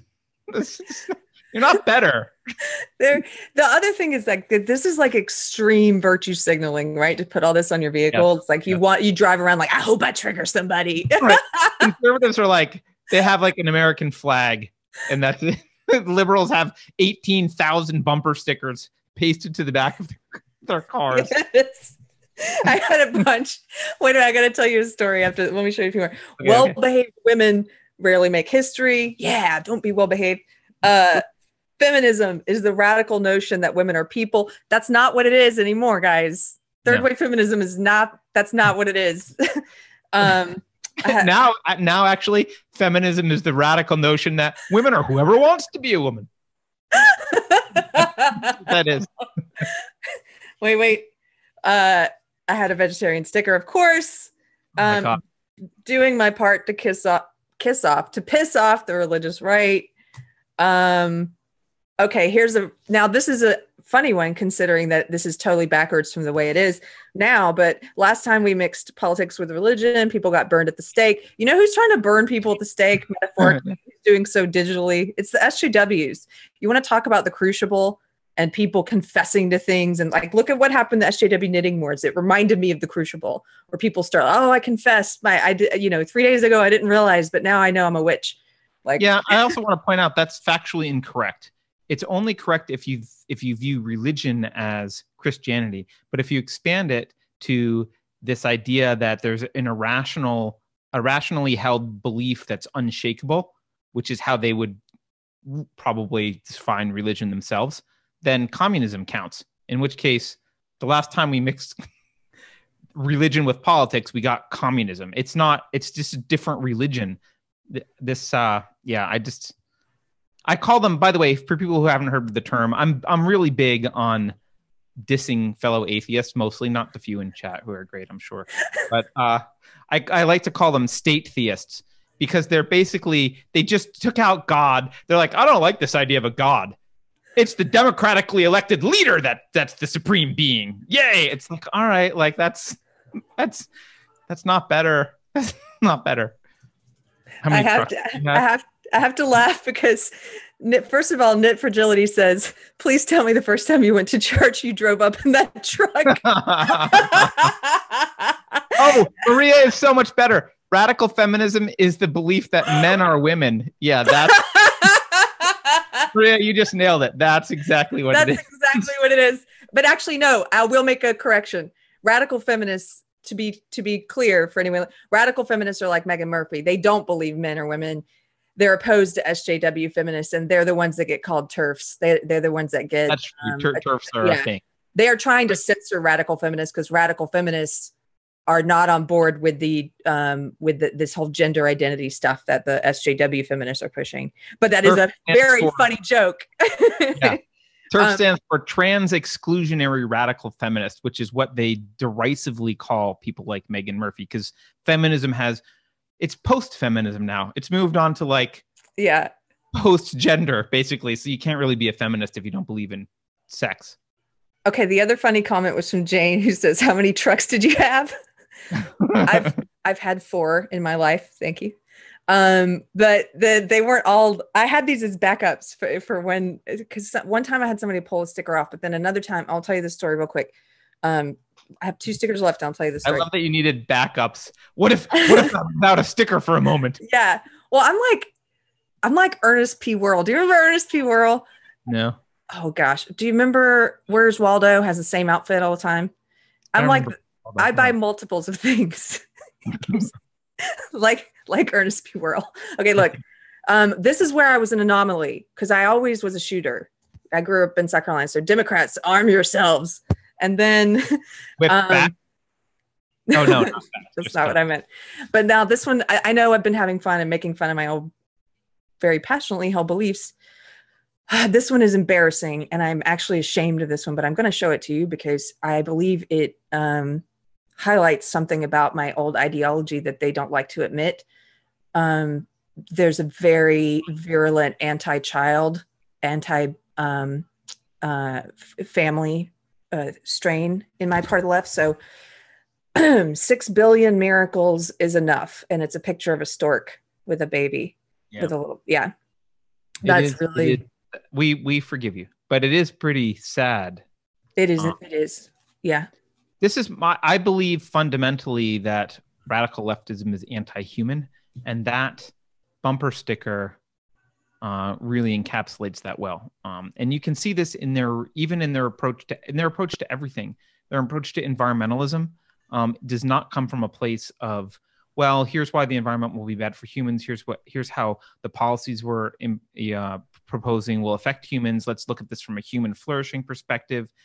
That's not how they look at it. They look at it as humans as a cancer, humans as a disease, humans as something that needs to be fixed. We don't need to have more human babies. They're extremely anti-human, which is I don't think there's really anything more vile than being anti-human. I think that's the core most vile belief you can hold is to not be human. So that one is the one that embarrasses me for that reason. And the fact that I believed at a point in my life, I thought that was radical or righteous or somehow, I don't know. Anyway, I'm glad I showed that one to you. Here's the story though. Really, I promised a story. I'll just say this real quick. I had the back of my whole, tailgate, the whole back of my truck was covered in stickers, not just the bumper. And of course it was. Did you have some on the window? Up to so you could look out? No, but I used to walk around with like t-shirts, and I had like a army bag, like I carried army supply bags with like buttons on it, like F Bush and stuff. Like I was just really, I advertised my SJW beliefs everywhere I went. And I know somebody says, geez, Carrie, Laura, I know, Laura, it's embarrassing. But look, I showed it to you because that's what, no, my truck was not electric. I was, I was a hypocrite. It was just self-hatred, Maria. But here's what somebody did to me. And I can laugh about this now. At the time, I was so mad. Somebody in my apartment complex when I lived in Los Angeles, some conservative or someone apparently with opposing beliefs to the ones that I broadcast everywhere, they made a fake bumper sticker. They printed it out, the size and shape of a bumper sticker. They printed it out on their dot matrix printer or whatever. They printed it out on their printer and they cut it out and they super glued it to the back of my truck among all my other stickers. So I didn't notice it for who knows how long. And I was driving around with the sticker on there that they made, and it said, honk if you want to, I'm not going to say the words, but it said, honk if you want to F this B ... Y. And then I was driving around with that for a while. And then one day I saw it and I was so mad. And I was at work and I was talking to my friend T. I'm like, oh my gosh, I found that. I was showing her, like, I found this. It's literally rape. And she was like, oh yeah, I saw that on your truck a week or so ago. I didn't understand it.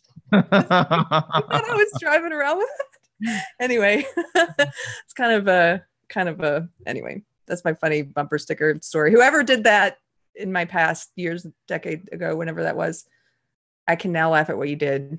I probably deserved it. This might get, I don't know, maybe people will disagree or get pissed at me. I'm not making a philosophical argument. I'm going to say my feelings on something. So I don't need to defend them completely. I'm not accusing you if you disagree with me. Something that's really bothered me, I see a trend, especially, the fertility rate in the West has gone down. I see a lot of couples and people extremely concerned with the cats and dogs with pets, like extremely concerned with the health of cats and dogs and pets, wanting to adopt cats and dogs, devoting a lot of time and energy to cats and dogs and SPCA and like causes like that. And something that I don't personally like about it is I have a soft spot in my heart for kids. Like I can't stand how most kids are. So many kids, not most, so many children are abused and mistreated and just completely abused by their parents and guardians and people around them, and we don't seem to care. And to me, there's something that's distasteful about a wealthy society that has not solved the problem of suffering children, but is worried about whether a Cocker Spaniel is going to be euthanized. That really, really bothers me. And I'm not making a moral judgment or argument. I know a lot of people love animals, but that's something that really, really bothers me. And I think it's a sign of, a sign of inversion of values, and it's a sign of that anti-human ideology. You were a vegetarian. Were you a vegetarian for moral reasons, Carrie? Sorry, I was typing something in. And also, were you a vegetarian for moral reasons? So partially, but also partially no. Yes, I had. Yes, I had a great. I'd seen the PETA videos and stuff, and I still have. Obviously, I have a really soft spot in my heart for animals. So part of it, yes, but part of it was that it was easy for me anyway, because I didn't really like a lot of meat, so it was like kind of easy to give it up. And then I became pescatarian because I like seafood. And I used to joke that, well, I didn't believe this, but I used to joke that I would eat seafood because fish don't have souls. I thought you were going to say fish are Nazis, but yeah, no. Fish don't have souls is funny. No, because souls do have souls. But yeah, I mean, look, I think there are a lot of people who are all about virtue signaling about their compassion for animals, and while simultaneously living in this world where we massively mistreat children. And again, I don't want to sound too much like a softie, but my heart really breaks for the kids that are out there. Kids are amazing, positive creatures with such potential. They want the world to make sense. They're naturally kind of rational and inquisitive.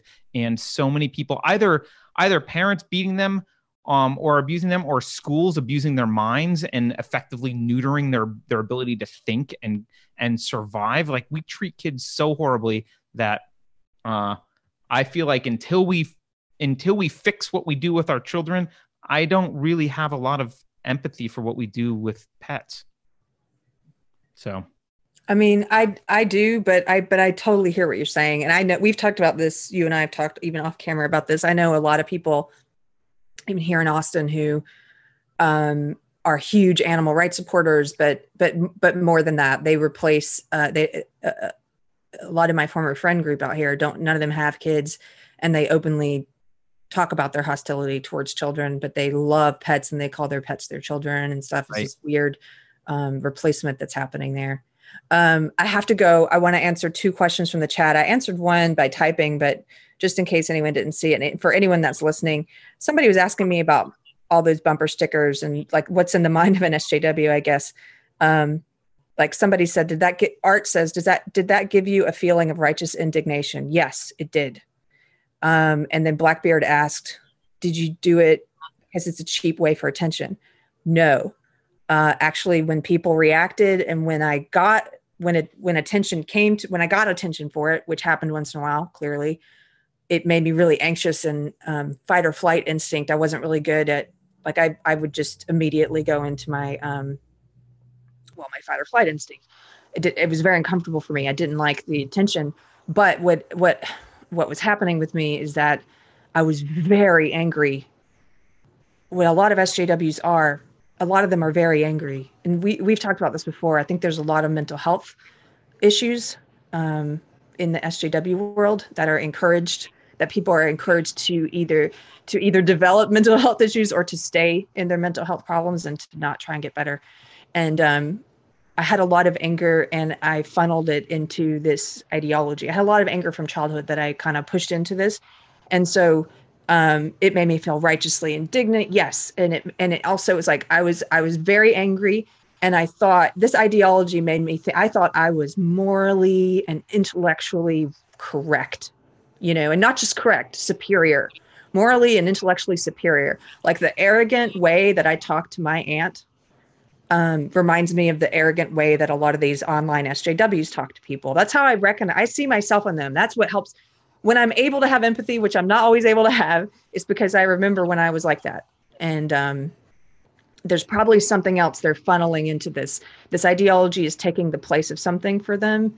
And instead of dealing with themselves and looking internally and dealing with their anger and their pain and their trauma or whatever it might be, it's easier to go out into the world and be like, all of you people are blah, blah, And so that's what those bumper stickers did for me. It was like, I was angry.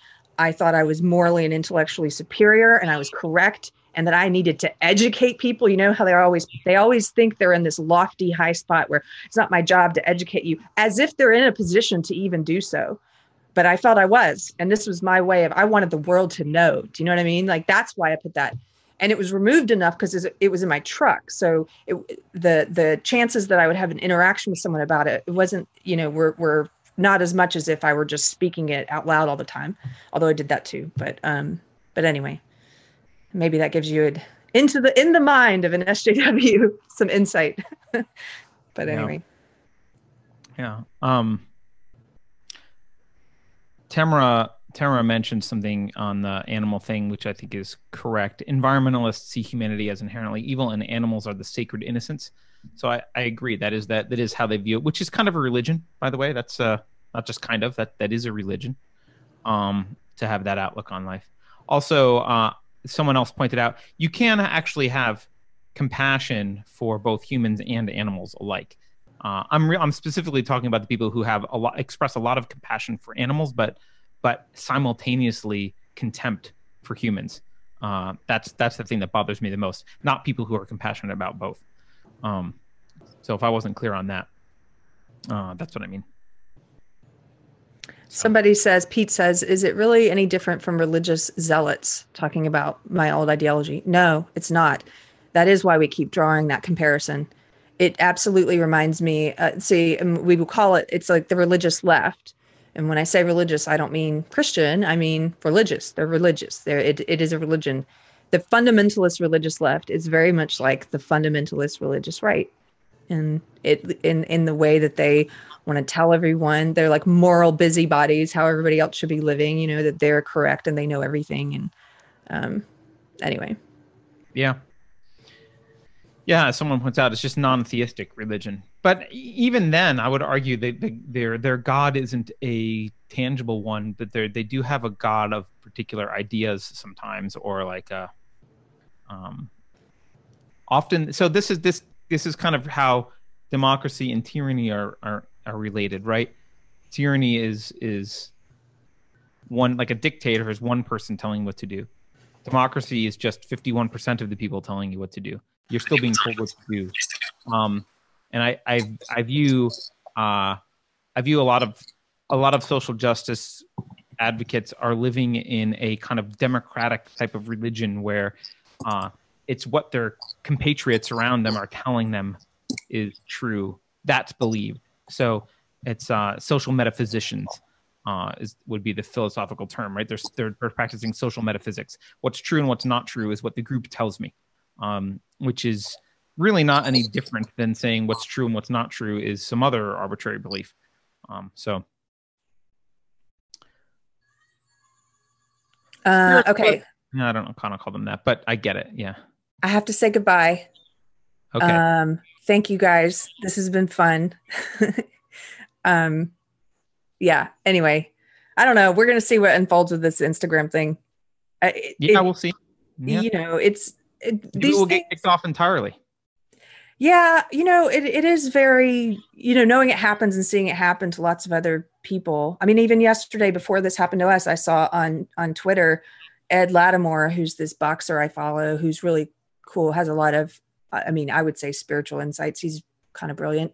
Ed Lattimore posted about another guy, AJ Coates or something, getting dropped down the memory hole on Twitter. His whole account gone.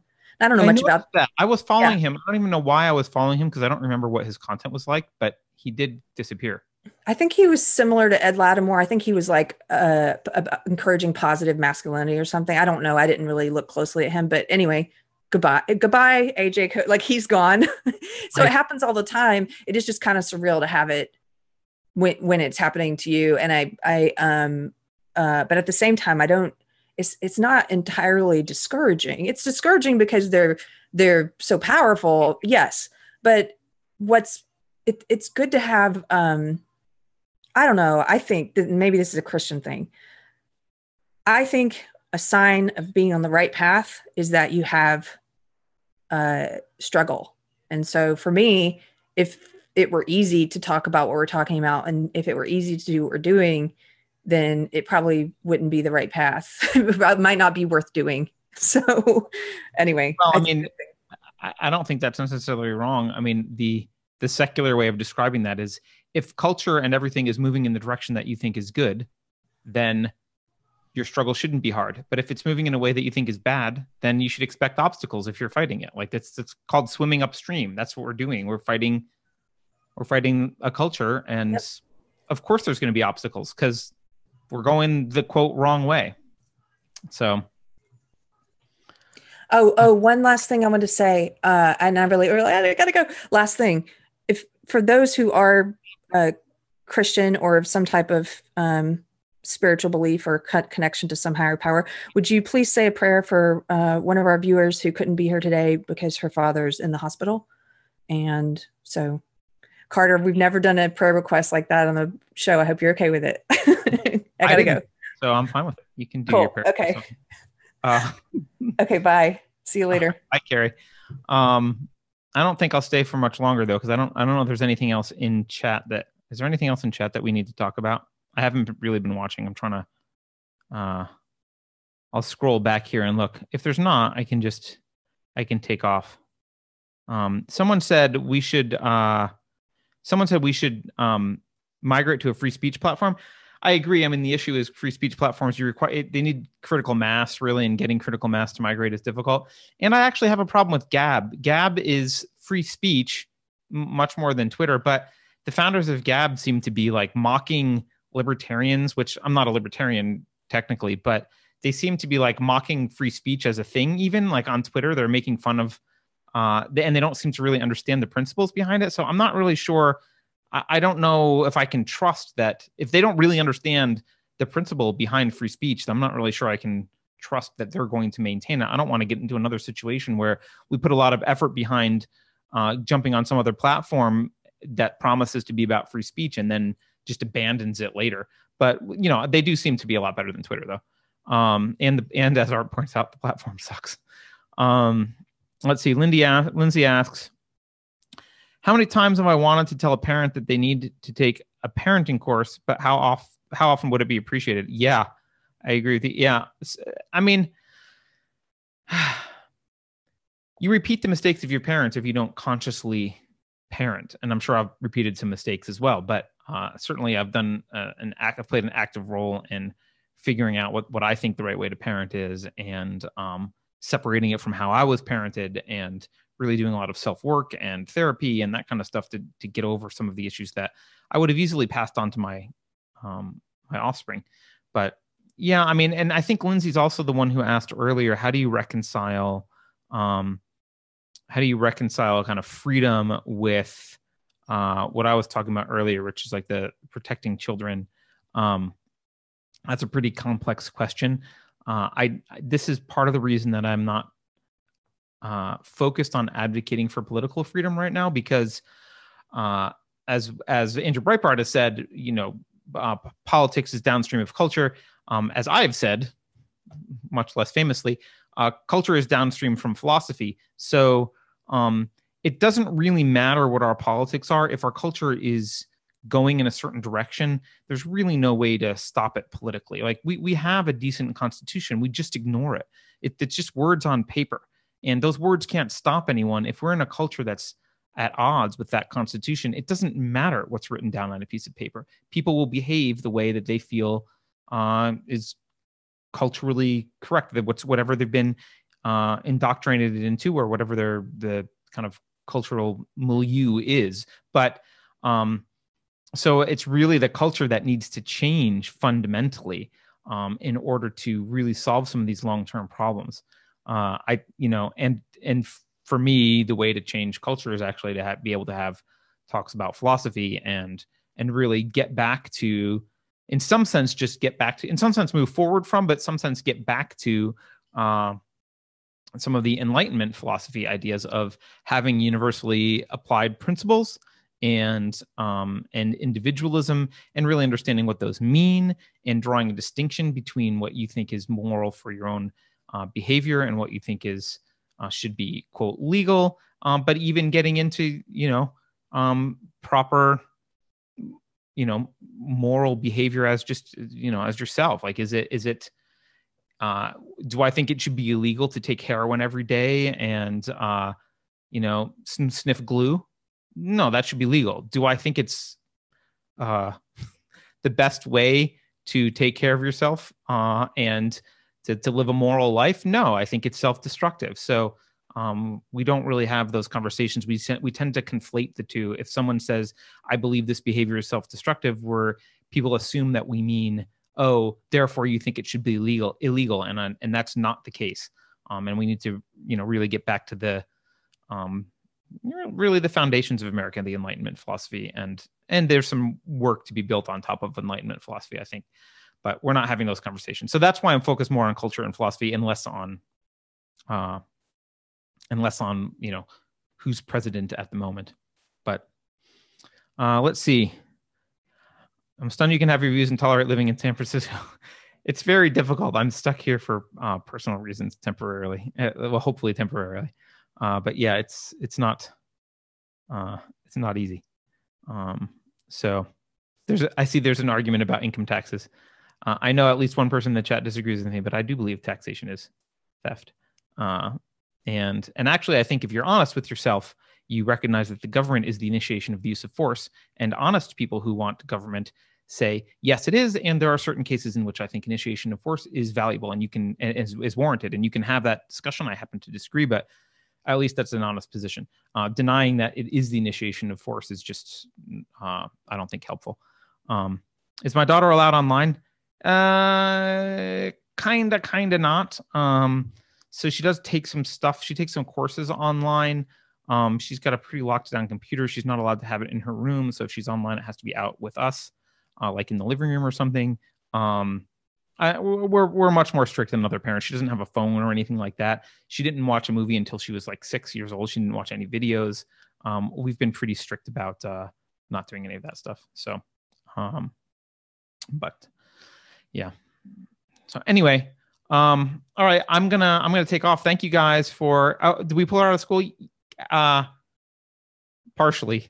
There's a disagreement about whether she belongs in school. I'm on the side of she does not belong in school. So she's right now half time in school and half not in school. But she's getting to miss one of the days she's out every week is they're doing they're literally watching Greta Thunberg videos. So at least she's missing that. And she's learning way more at homeschool than she is in school. So hopefully she'll be out completely at some point, but it's not entirely in my control. So anyway, thank you all. Appreciate you watching. Don't forget to like, share, and subscribe. By the way, we're getting more and more people subscribing on Subscribestar, which is awesome. I really appreciate it. We do have a vision for where this could go.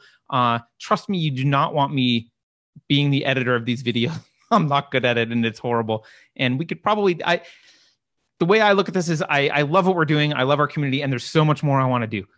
So I really appreciate the support. Carrie does as well. I know she would say the same thing if she were here. So thank you guys so much for supporting us. Thank you for the people who've been adding their names to the Subscribestar supporter list and just sharing and liking the content. So the more we can grow, look, we are going to be banned probably from Twitter someday, and probably from Instagram, and theoretically maybe even from YouTube, although I think, probably just demonetized from YouTube. So, the more we can get the word out now, and the more channels that we can get the word out on, the better. So thanks, everyone. Appreciate the chat. Love talking to you guys.